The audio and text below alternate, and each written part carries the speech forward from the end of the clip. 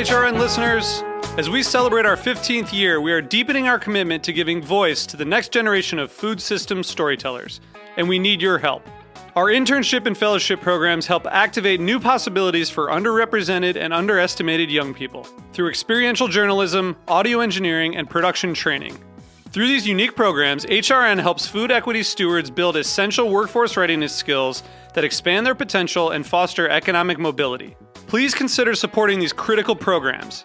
And with a minimum donation, you can be entered to win a dinner for two at an amazing restaurant in one of 8 cities and tickets to a concert at a great venue in one of those cities.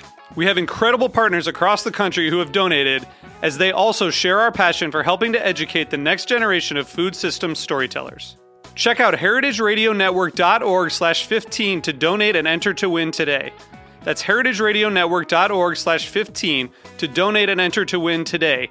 And make sure you donate before March 31st. Thank you.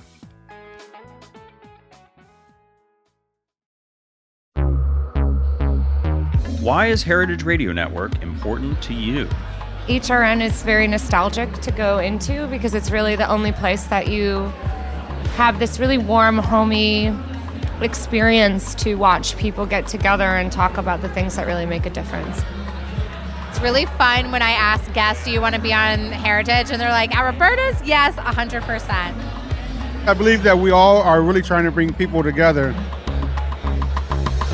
I think getting more people excited about good, local, well-crafted food and away from big ag and tasteless commodity food is so important. It's kind of an honor to be sitting there with somebody in a space where so many other people have sat. Join HRN's vibrant community of thoughtful eaters. Become a member today. Go to heritageradionetwork.org/donate. Did you know that oat milk uses a lot less water, less land, and creates far less greenhouse gases than cow's milk? This useful fact is brought to you by Oatly, the vegan oat milk originally from Sweden that's now available in the U.S. You can find out more useful facts than you'd ever want to know about oat milk at Oatly.com. That's OATLY.com.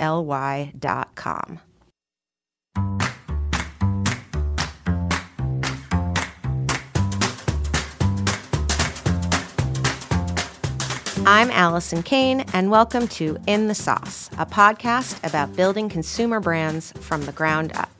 I love doing this show because I get to interview everyone from production gurus to marketing and social media mavens, anyone who can guide me on this crazy journey. This is the story of building Haven's Kitchen sauces, but it's also the story of every growing brand because we're all in the sauce. Today, I'm speaking with Marco Canora and Andrew Garner. Marco is the founder and Andrew is the CEO of Brodo, the fresh bone broth that jump-started the broth trend in 2014. That winter, Marco opened a little window next to his award-winning restaurant Hearth in the East Village. Pretty much immediately, people started lining up for coffee cups filled with Marco's delicious broth. Now there are 6 Brodo locations in NYC and a frozen product that they sell both online and in about 100 stores. I'm a huge fan of both of these guys and their broth, and I'm super happy to have you both here today. Welcome. Thank you, Allison. Thank you so much. Marco, we're going to start with you. Okay. So you're a James Beard Award-winning Best Chef, a James Beard nominated cookbook writer. You were a judge on Top Chef. Mm-hmm. That's pretty rad. I'm assuming from your resume that you were always a food guy. I was. Yeah. I was very lucky as a kid growing up in the 70s and 80s to live in a home in upstate New York where, my mom cooked dinner every day. Mm-hmm. We had a garden. Mm-hmm. As a kid, I would pick zucchini flowers and, mom would make a frittata with the zucchini and zucchini flowers out of the garden. Right, which is kind of unusual for 70s and 80s. I feel like people were living out of boxes and cans by then. Yeah. I mean, she basically said she grew a garden because she couldn't find good vegetables at the local Grand Union. Where was she born? In Lucca. Okay. In Tuscany. And your father also born in Italy? Yeah. Right. No, my dad was third generation, so he wasn't born and raised in Italy. Got it. Okay. But his lineage is in Calabria. Right. Got it. And when you were little, were you quiet? No. Not picturing that at I all. wasn't. I'm like, I wasn't yeah. a quiet kid. I wasn't a great student. Yeah. You know, I fell in love with food Yeah. very early on, and not just, you know, I didn't only enjoy eating food, and my mom was a great cook. Yeah. But I was really drawn to the beauty of food. Yeah. Like as a very young kid, I really was always in awe of like how beautiful food was, and still to this Yeah. day, I cook at home so much, and like I really am in awe Yeah. of the beauty of food, the colors, I the agree. shapes, the diversity, the fact that it like pleases people. Yeah. I mean, I am such a lover of Yeah. food, and it's been in my bones since I can remember. I got a mushroom like at the farmer's market the other day, and it was Yeah. like a foot wide and like a foot tall, and it was just this most beautiful. And then, you know, on the back of the mushroom, those lines, Sure. it's like The it's gills. science and art, and I mean, Exactly. tears rolling down my eyes. Totally. So I know how you feel. Yeah. But you said you were a little bit late professionally into the cooking field, or Yeah. were- Well, you what know, were you doing? What did you look, think you wanted to be? the key word there is professionally. So my Right. first job in high school was at a restaurant, and Okay. I was a dishwasher, and I loved it. I was like the Yeah. best dishwasher ever, and Yeah. I absolutely enjoyed it, and I loved that restaurant. Yep. And through college and through high school, I always worked in restaurants, Mm-hmm. but I didn't really take it seriously as A this is career. going to be my career Yeah. until I landed a job at Gramercy Tavern in the late 90s.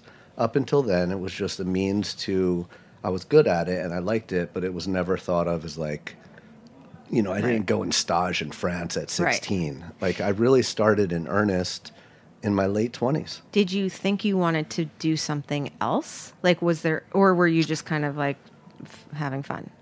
Did you think you wanted another career? Well, as a kid, I thought I wanted to be an architect. Okay. Because I was like so fascinated with the drawing board Yeah. and pencils. Yes. And the way architecture used to be before Yeah, it got, drafting, you know, right. digitized.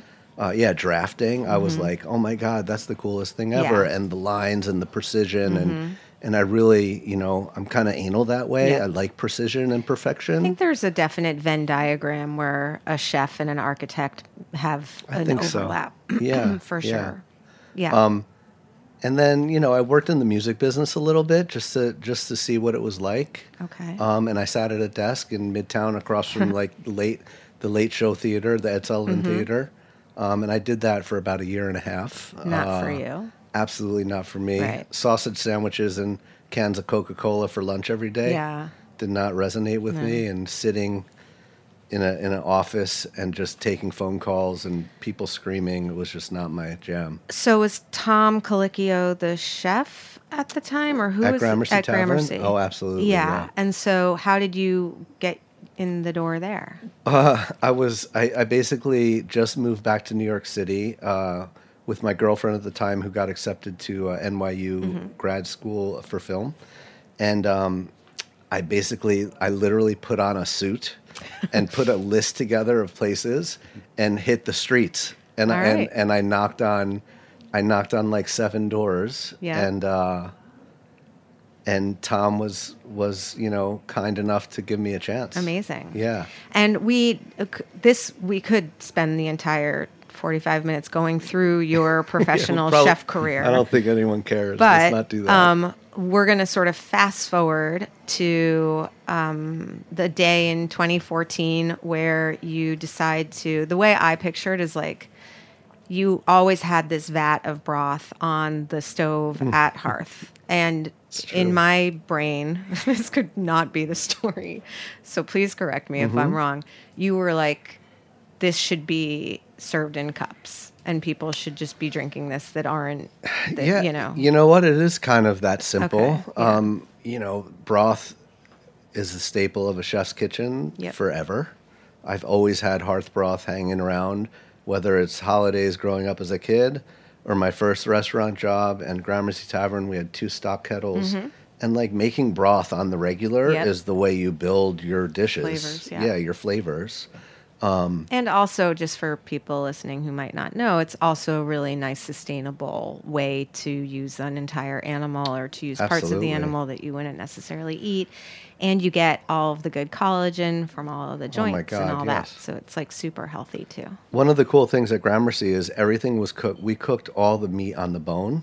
So we had a bandsaw, and we'd do like little venison chops and lamb chops and beef chops, and Right. everything was on the bone, and we roasted everything on the bone and cut it off the bone. Right. And at the end of the night, we had like tons of like roasted bone. Yeah.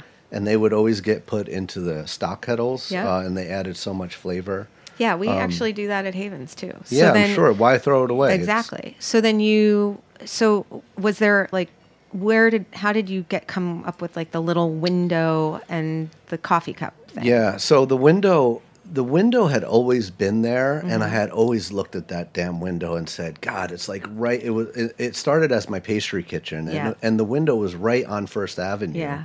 Our entrance is on the street.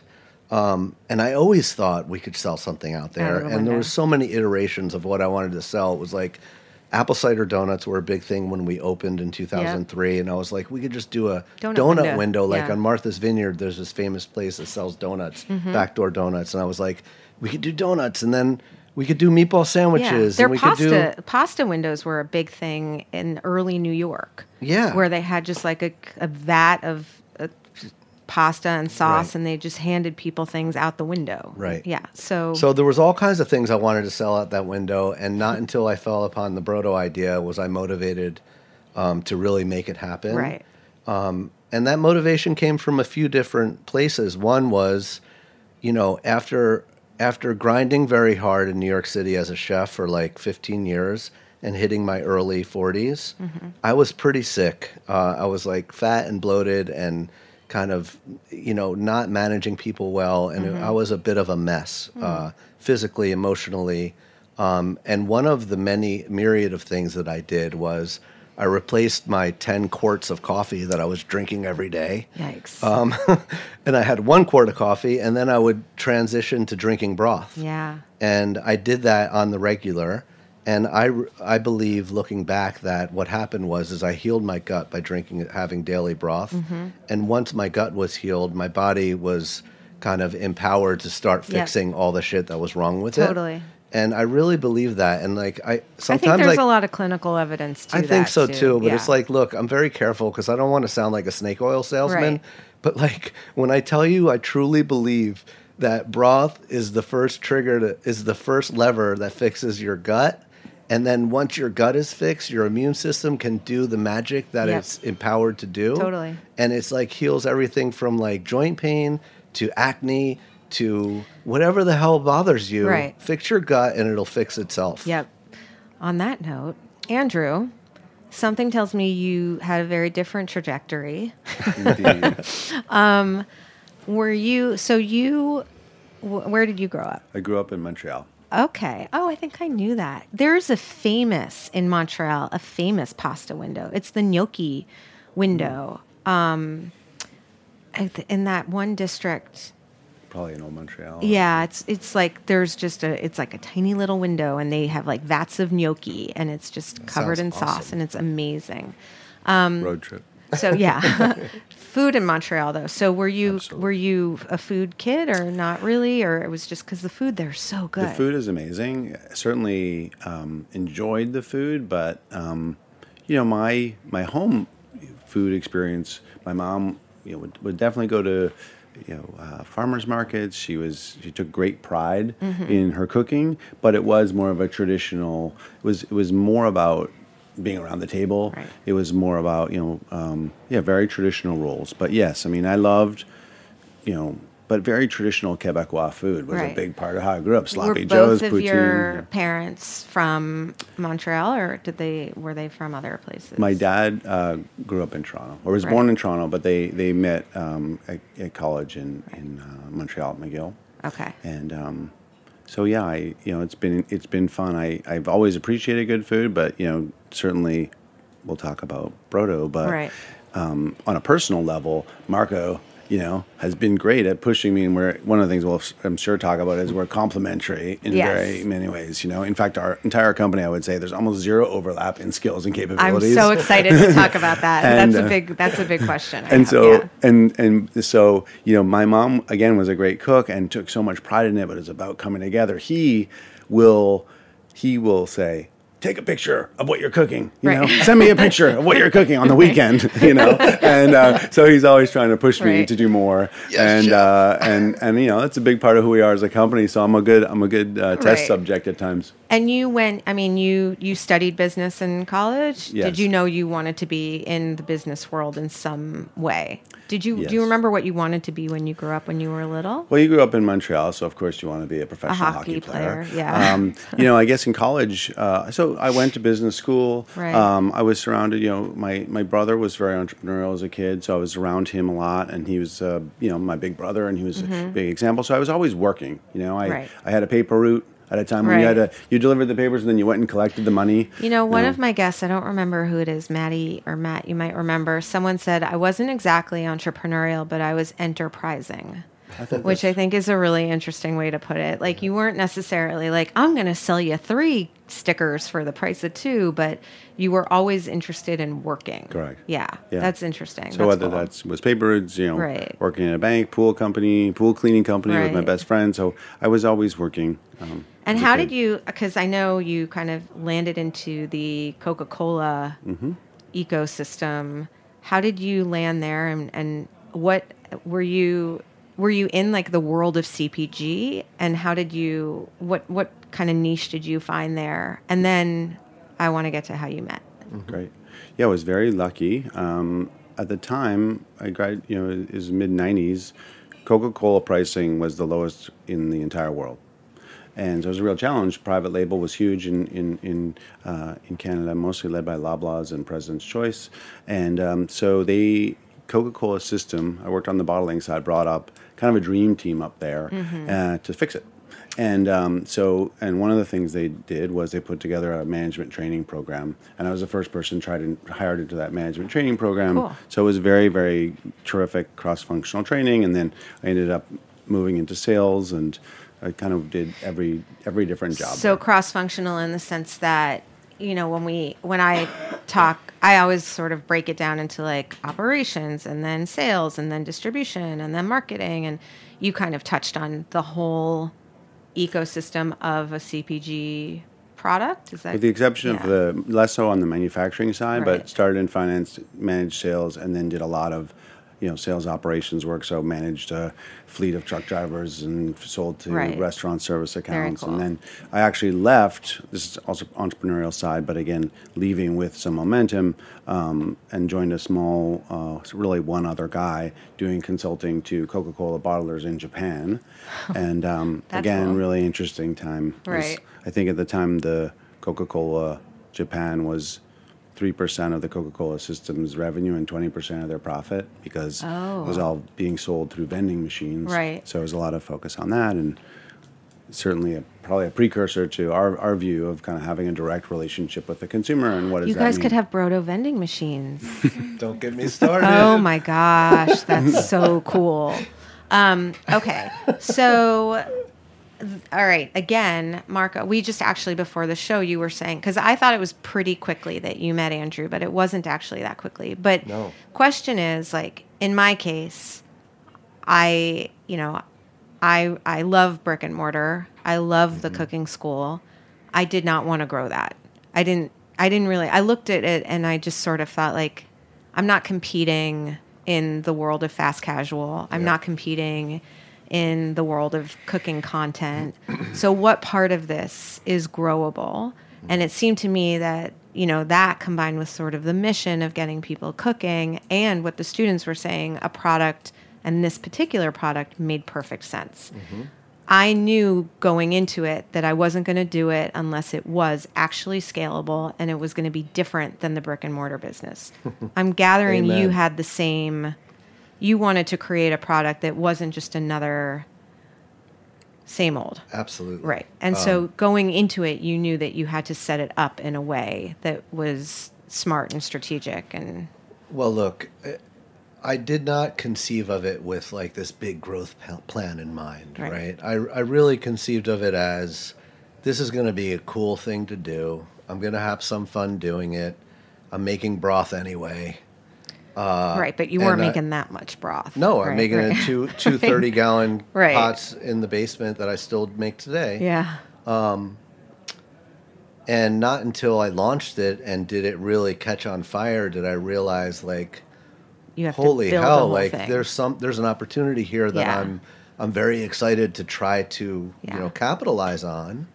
But like you, look, Hearth is 16 years old, and I have done very little outside of. I do not want another Hearth. Right. It is just too operationally Yeah. challenging.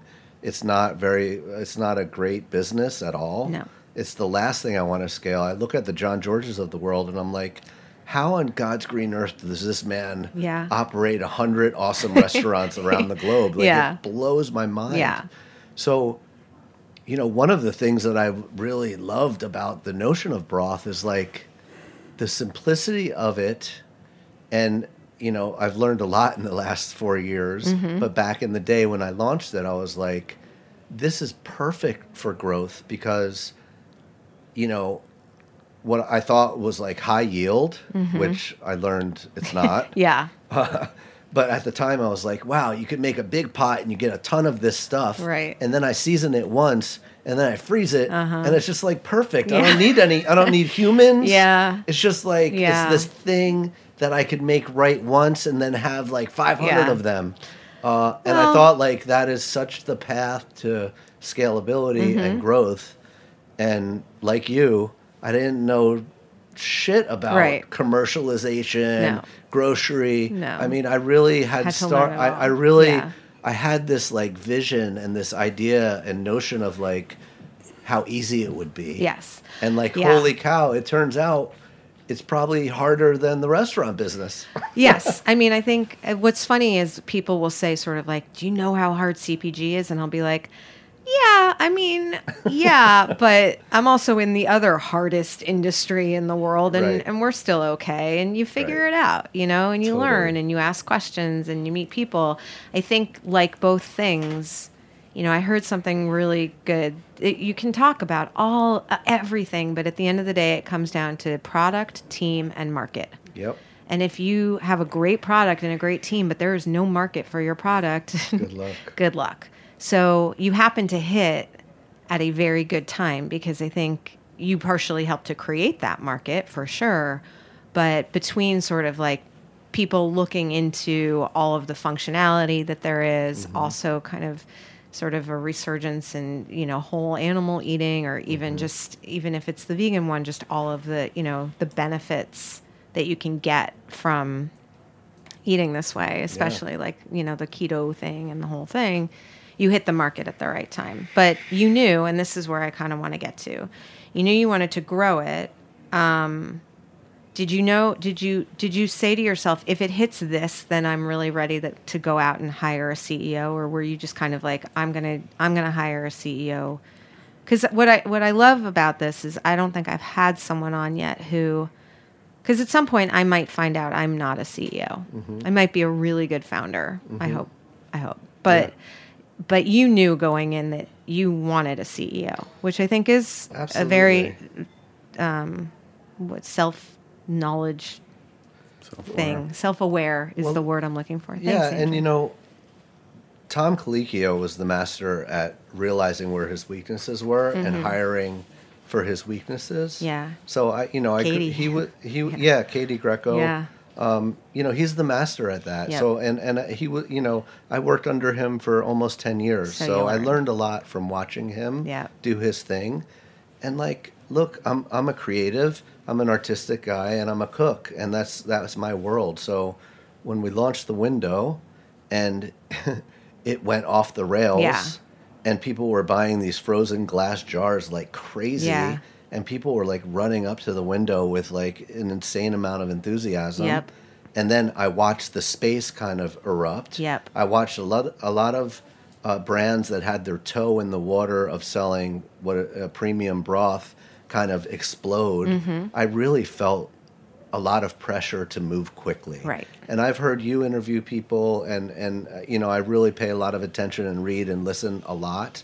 And everyone speaks to how quickly things happen today. Yeah. In a way it didn't happen so quickly a decade ago. Yeah, for sure. And boy, did I watch that happen, because like in 3 years' time, there's like 70 brands of premium broth out there. Well, I think there are a couple, we've talked about this too, but there are a couple of reasons for that. One, it's a lot easier to raise money on just an idea now than it ever was. You don't even have to have a product and you can raise money as long as you're willing to give away a bunch of equity. Yeah. The other is packaging. Everyone can design everything, Mm-hmm. And I think the biggest one is probably the internet. Because you can make something in your bathroom, and if you put up a cool Instagram page, you can do hundreds of thousands of dollars in sales. Yeah, no off doubt. Just by buying some ads. And grocery is more open to taking on smaller brands. For right? sure. Your last guest was just speaking about that. They're how not easy as it is. picky anymore. Yeah. I it's interesting. Well, I have thoughts about that. I think it's actually kind of hard to get through a buyer, especially in a crowded category. Because there really are only so many slots on a shelf. So they're not as willing to take a risk as I think maybe James thought they were. But he knows. So anyway, there was a lot of I felt a lot of pressure to move quickly. Yep. And I made some mistakes early on, like our first CEO hire. It was like I fell under the gun, and I kind of pushed that decision too quickly, and I hired somebody from corporate world, and it was like the worst idea ever, and it was such a not a good fit. It was not a good fit. Yeah, it's like he came from massive corporate world to startup New York City restaurant guy who opened up this window. Like he was like, holy shit, like what's going on? Yeah, and it's why I'm so grateful to have Andrew on board now, because he was a local guy. He had a really great work ethic. Yeah. While he did come from somewhat of a corporate environment, it was just very different. Yeah. It wasn't like a big Campbell Soup type corporate thing. And as you know, it's like when you're a young startup, especially omni-channel like we are, it's like our core group of people, headed up by Andrew, it's like we do a million things. Yeah. I want to get to it's crazy. How it looks now. I'm going to take a little break, and then we're going to come back and talk about how you guys have structured the team and how you manage conflict and all sorts of fun things. We'll be right back.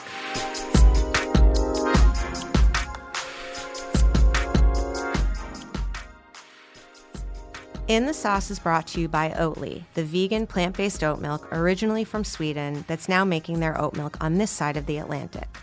About 30 years ago, in a small town in Sweden, a scientist invented oat milk, and everyone thought he was totally crazy.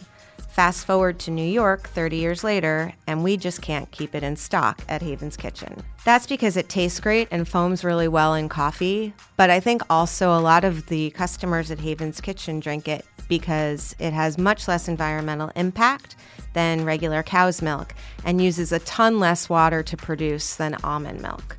So while it's an amazing product, I think more and more people in the US and around the world are starting to understand the benefits of eating and drinking oat milk.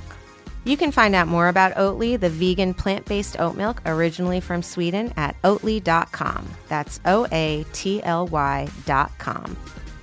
You listen to Heritage Radio Network because, let's face it, you have really good taste. You care about where your food comes from, who made it, and its impact on the planet. Whether you're looking for an inspiring interview with your favorite celebrity chef, the latest on Dave Arnold's Spinzall, or if you want to get down and dirty with some agricultural policy, we've got you covered. 10 years in and 13,000 episodes later, HRN continues to be the go-to media outlet for thoughtful eaters, like you. And we never could have done it without the support of our listeners. Help Food Radio continue in the future and help us raise enough funds for the year to come. Go to heritageradionetwork.org/donate today. And since you've got such good taste, we have some very cool member gifts for you to choose from. Thanks for listening and for being a part of the HRN community. I'm back with Marco and Andrew from Brodo. So let's talk a little bit about what the business looks like now. So from production, obviously you're not making 100 stores and like a subscription based In my basement. in your basement anymore. And Andrew, were you there for like the sort of migration from the basement to a more industrialized system? Not phase one. Not phase one. And then is phase one what it looks like now or no? Okay. So what does it look like now? Where are you producing? How do you deal with that? Yeah. So, as Marco mentioned, he still produces in the basement of Hearth, where we are significantly exceeding that capacity. Yes. So, some of the work that Marco had done before I joined was finding a co-manufacturer, Right. And I will throw it back to him because his standard of how he wanted to make broth did not exist in the world. No. So they went through a very long process, and he can talk to you about some of his requirements, which I respect all the time. But one of the challenges was that location could make the broth in bulk, but it could not put it into packages that were CPG ready. Right. So when I joined, you had another leg of the journey, so they would make it, and then you'd have to. Oh yeah. Correct. So we were making it in bulk. Just listeners, founders, any leg of the journey that you add is going to add cost, and that is bad. So try to have as few legs as possible. Back to you, Andrew. Indeed. So the good news is, we had a product that was, made one place, shipped somewhere else, packaged, shipped back again, and we were doing fairly large runs. And so frozen they were, all the way? Correct. In fact, so imagine frozen, unfreeze, freeze. Yeah. And so the good or bad news is we couldn't go super very far. easy, Marco. I know, right? Yeah. We couldn't go very far with that package, Right. and it was very, very expensive. So since then, we've chipped away at that. We now can, produce and fill in the same location. Amazing. We've got another location. So we have 3 co-manufacturers now that we use, and they've trained on the Marco way. So yeah, that's it's. But as you know, in that co-packer world, it takes a while to undo and redo and manage through the inventory. And so this December, we're actually rolling out a new CPG package, which is going to be smaller, rebranded, and we're extremely excited about it. Okay, cool. Because I know the 2. I know the one that's like the bigger frozen one that I keep in my freezer and I defrost, or I just like... I like how it slides out of the quart into the pot. Like I'm always worried it's not going to, and then it just like slides right out. I love that. And then the sippy cups, or I call them sippy cups, but they're the ones with like the single sticker. serve. Yeah, the single serves. I love those too. So are those are both not going to be those? So the single serve will survive in certain channels, and then the 30 ounce is migrating to the 22 ounce. Got it. Okay. And then in terms of sort of, Marco, you use the word, and I just want to be very like non-jargony as I can, omnichannel. I think people who are listening to this consistently at this point have heard me say it enough, but how do you I always talk about a pie chart. So you have the stores. Yes. Are they... Or shops. Or shops. Would you guys consider those real revenue makers, or are they more like a marketing line item, et cetera, for the... They're absolutely revenue and profit. Not all of them are humming exactly the way we'd like yet, but we are absolutely committed to them as a way to expand the category. So that's going to be, in your pie chart, a nice wedge. Absolutely. Yeah. And so is it kind of like scoop shops for a Jenny's type of thing, where you just plan on having them all over the place? Yeah. Yeah. So one of the books I brought to my interview was Pour Your Heart Into It, so the Starbucks story. Oh. And we've definitely talked about this notion of early precursors of coffee, and everyone thought they were crazy to be coming with $4 coffees, and here we are with something that is admittedly a premium product, but we like the idea of being in neighborhoods. Totally. And neighborhoods is what drives, health, and neighborhood is what drives cooking, if we can help people do that. And you obviously And are you a great don't need example. a big footprint, which is so great. I mean, I can't open what's the square footage on those? Like Tiny. Well, we have our smallest one is in Astor Place right now, which is about 150 feet. But I mean, the largest one is about 600. 700 square feet, including the basement. Right. I mean, that's great. You know, Yeah, for Manhattan especially. Yeah, I mean, really for anywhere, because you can kind of like pop up anywhere, like we were talking about. And then going back to the channels, I know you have a subscription on your website. Yep. I'm always curious about this because we can't do anything really like that. We're trying to figure out if we can or what it would look like or selling directly, but sauce is a little different. I am a good target for a subscription of broth. How do you see that? Are you leaning into that, or do you think that, you know, people will be buying it off of your website more or less, or how do We are leaning into it. You want me to take that? Yeah, go ahead. We are leaning into it right now, but it's been mostly because we were getting so many requests. Right. So we started fulfilling them out of the basement of Right. our Hudson shop, which was That was hilarious. amazing. And and we have some great photos of that because you have to see the basement of our Hudson shop. But, That's my shop. So that was, you know, step one, and then we were getting requests from people on the West Coast, and they were shipping it, you know, air over. And how so do you handle the shipping? I mean, they pay for shipping for like FedEx frozen overnight, or like how do you 2-day. 2-day? So we really originally we were shipping it over there by air and people were absolutely paying for it. Yeah. But it's obviously not something we knew was sustainable. So Right. we now we use ground. And then we have a really great package that is a biodegradable insulation that you Right. can basically, you know, wash down your sink. And so we are believers in it. I think that it will morph over time, but certainly outside of New York, it's a great opportunity Yeah. for us to spread the brand. Right, for sure. I mean, that's the number one reason to do it, because like I think I've said this 1,000 times on the show too. Like, we haven't really even been able to do national press because you can't. There's no call to action. So Right. you go to our website and then thump nothing. So it makes sense that you would, you know, it's a good idea. And then what like percentage of that pie chart would you say is the plan for grocery distributed shelves? Like, is that the big kahuna?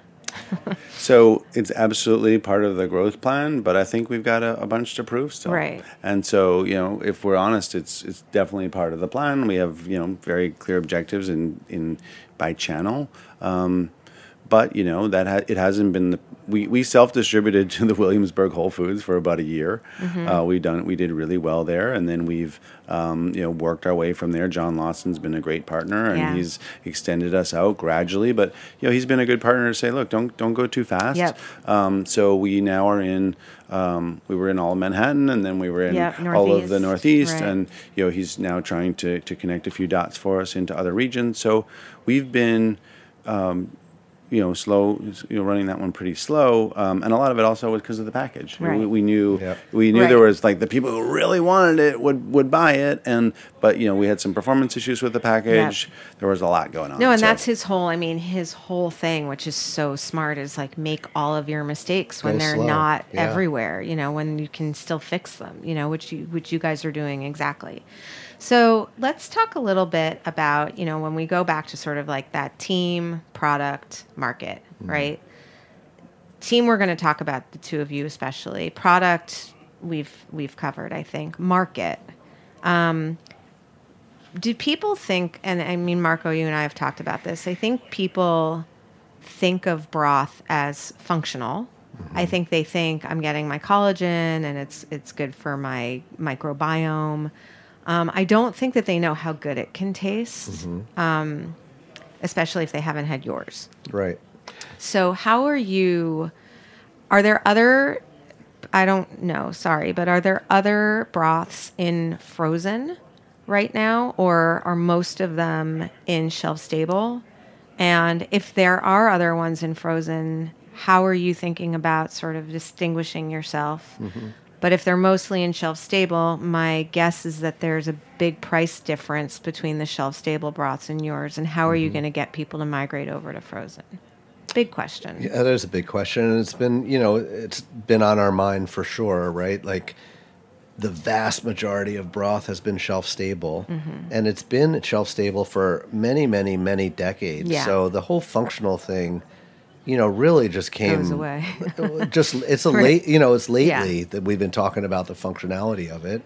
The funny thing is like most of those shelf stable broths are really just very watery. They don't have much protein. Salt. They don't show any gelatin. Yeah. And they're not made well. So there's no functionality with like 90% of the shelf stable broths that are on the market. Yeah. Getting people to understand to go to frozen for broth is a huge challenge for us. Right.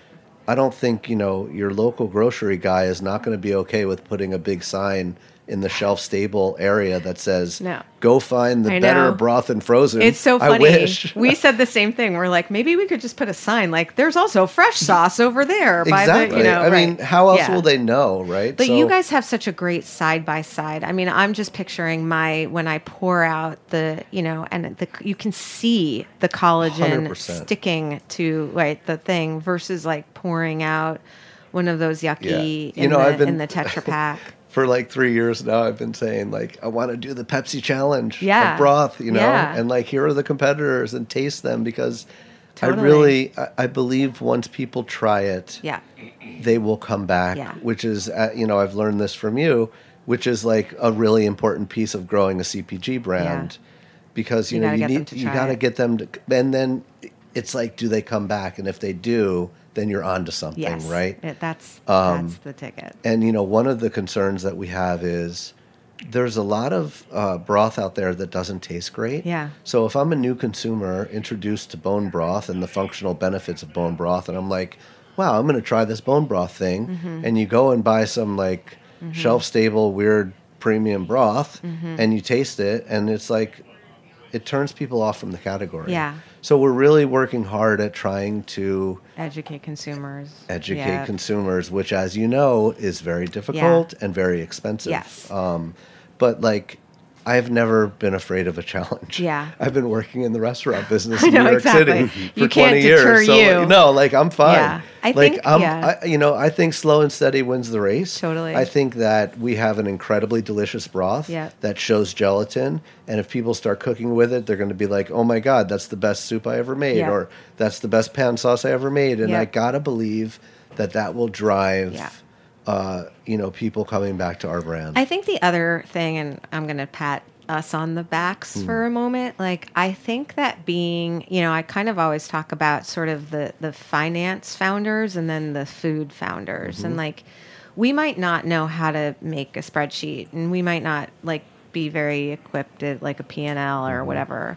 But I think, are a little bit more, we'll try things that don't necessarily have a very clear return on investment. Yeah. So I think we intuitively know that we both are going to spend a lot of money on demoing. Like, we just Yeah. are, and we should, and that's okay. And someone from like a more traditional finance background might be like, well, you're not going to be able to, that's my financial background voice. Yes. I have my voices Nicely of like, done. I have like the douchey guy voice and then I have the financial background voice, but that's, that's how we're going to do it. We're going to get a lot of people to taste it because they taste yours and the minute that they taste it, they're hooked. That's the hope. And then you got to get them past the price point. But if you're changing your sizes a little bit, it seems like maybe there's a little bit of room in the price point that's going to happen also. But it's also, if it's a catalyst for making something, then all the numbers change, right? So if I can take a broth and I can make it into a fantastic meal or soup or what have you, Yep. suddenly, that money I'm spending Yep. has got a lot more leverage. Totally. And by the way, if you drink broth instead of a big meal, Yep. and you substitute for a little less, which, I think even in the fast casual world, I find even the healthy companies, there's just so much that you get. Yeah. And so if it's checking that box that says, wow, I just had a meal and I feel great, then everyone's a winner. Yeah. So getting back to team, let's talk about when a founder is not a CEO. When have you guys ever had an argument? maybe little ones. Nothing major. Okay. I would agree, yeah. All right. I mean, Have we you- disagree on things for sure, but And I think how- we're both pretty, I wouldn't say we're conflict averse, but I think we're pretty good at working through conflicts. Right. So where do you come with like the standards and the vision, and you're kind of like the Pied Piper of the whole thing, and you, Andrew, are the make it happen and be the grown up in the room kind of thing? Like, how does That's tough. how do you divide? Do you have job descriptions written down? I don't have a job description. I will say that I was very, very clear from moment one that, part of what excites me about this is the notion of learning. Mhm. Because I basically had my head in an oven Yeah. running kitchens That's how for I 2 feel. decades, Mhm. and I was over it. And I wanted to do something else. And when we landed on this broth thing and we realized we wanted to grow it, I made it very clear to everybody who was ever hired, like, look, I may not be an expert, but I want to learn. Yep. So you better include me Yeah. in the conversation and in the decision process, if for nothing else, because I want to learn Yeah. and I want to get better and I want to understand. And by the way, I have a point of view. Yeah. And it's hard to be the visionary for something if you're totally not Yeah. connected to the reality No way. of It's how like- it gets made. This is so much my baby, and I Yeah. care so much about our mission and the product, and it's like it would be foolish for me not to be involved. Right. But I got to tell you, when there's weekly calls about the subscription services that are happening, and these guys are like going at it about the nitty gritty. Like, I'm so happy to be Yeah. like. I feel really lucky. Yeah. And I'm very 'Cause you're grateful in to it, but have you're not feeling Andrew, it. because Yeah. it's like I really am, I'm so fortunate to have Andrew to deal with some of the shit that I don't Yeah. want to deal with, and I realize that I'm lucky because I get to kind of be like, I can't deal with this conversation right now. He can't do that, unfortunately. Right. I'm sure he wants to do that sometimes. Right. So it works. And the org chart, I mean, how many people are now on the team? 2 of us, and then we have 5 other full-time. And do they all... Including, of course, we have 50 or 60 shop Yes. staff. And they all report up to you, Andrew. There's a couple sub-reporting relationships in there. Okay. So I have 4 direct reports. Got it. And then what is the cadence of do you meet every week? Do you guys have a phone call at the end of every day? How have you organized the time and sort of systemized the relationship? We do have a weekly shop meeting that's more focused on the shop, so we tend to digress into all sorts of things at times. So I wouldn't pretend that we have a super tight, process, but I think we communicate a lot, and we run ourselves like a small company. Fridays, we meet at Hearth, which is a very nice place to meet. If Right. you stick around, maybe you can get family meal or something.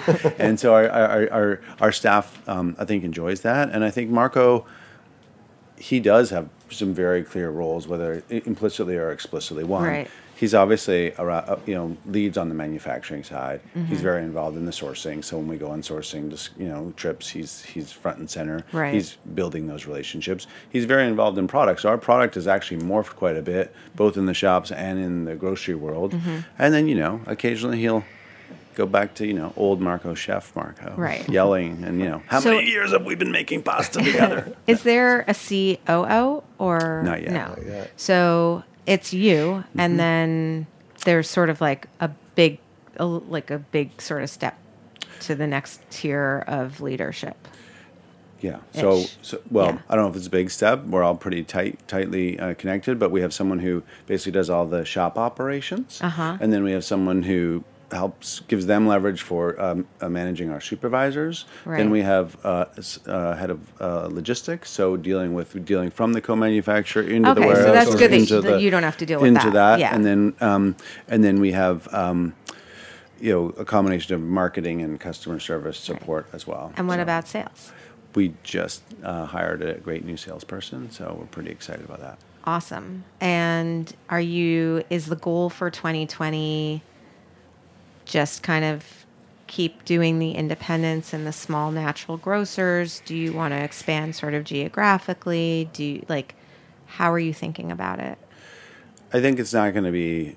We're certainly interested in expanding, and we think we've got a great package to do that. Right. But again, we're to some degree we're following the leads of our buyers, and I think we got great relationships with them. Fresh Direct was a huge early supporter of ours, and we got it pulled into Food Kick, and then pretty quickly we were on Fresh Direct, and so they've been terrific with us. They're as well. awesome. They really are. They've great. been like.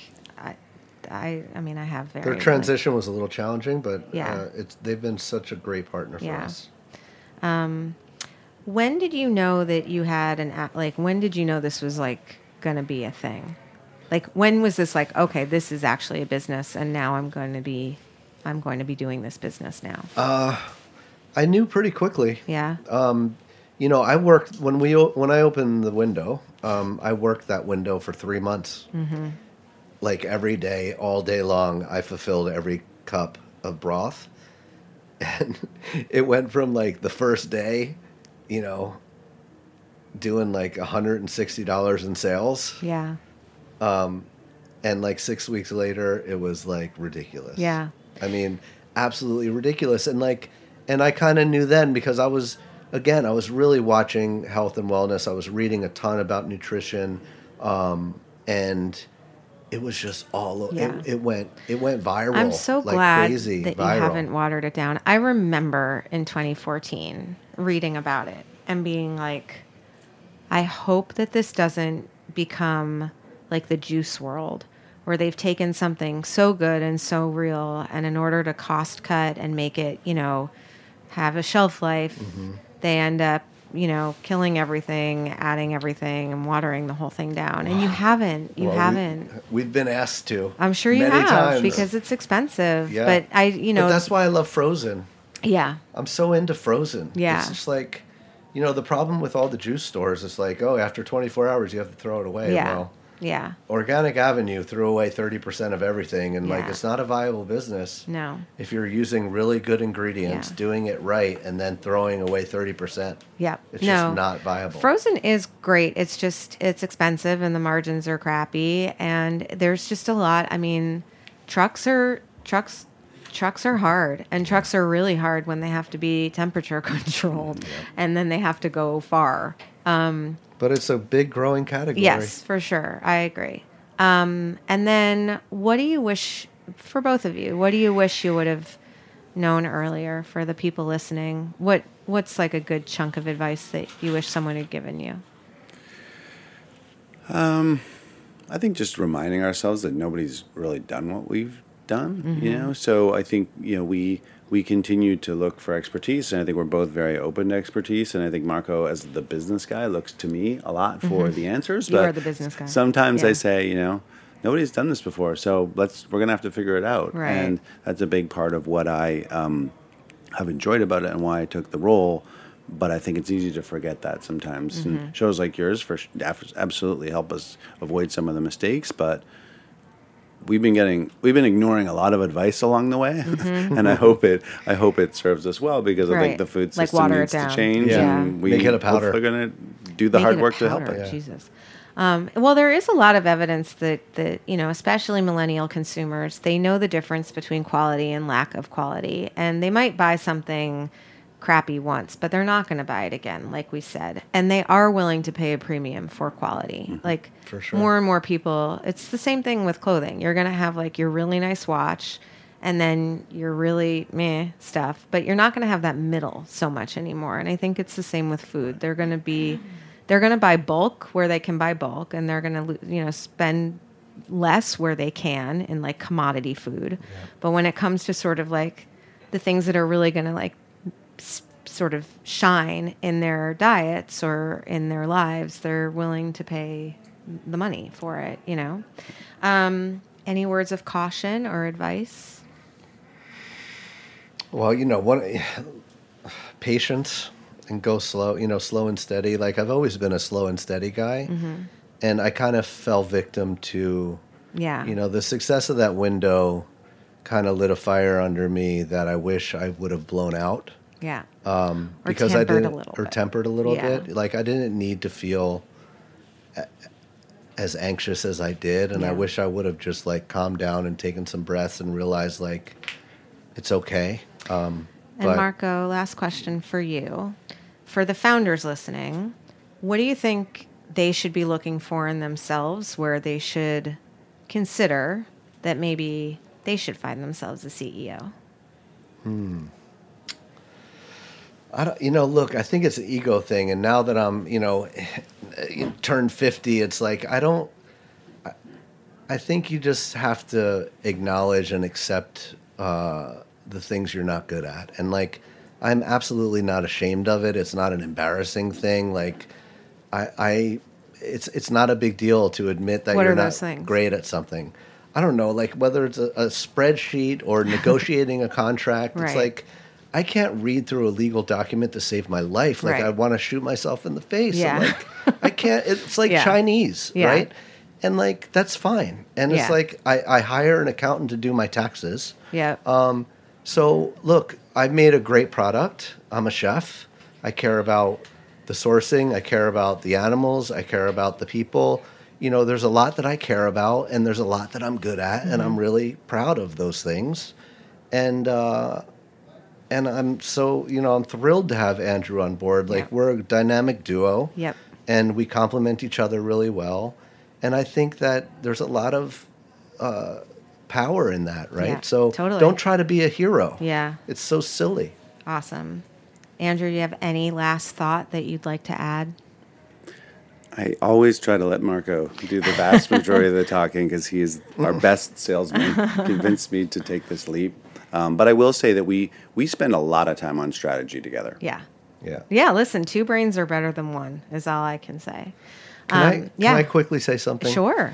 I just want to acknowledge, like, this podcast and what you've done is, like, so generous. And I'm, like, so, like, thrilled at the work you've been doing, because it's, like, it's really, you're basically doing it to help everybody else. And it speaks volumes about, who you are. Oh, thank you. So Well, I'm very grateful. thank you. On that note, thank you. Matt, thanks for being the best engineer all season. This is the last episode of the season. We'll be back in January with more really fun guests.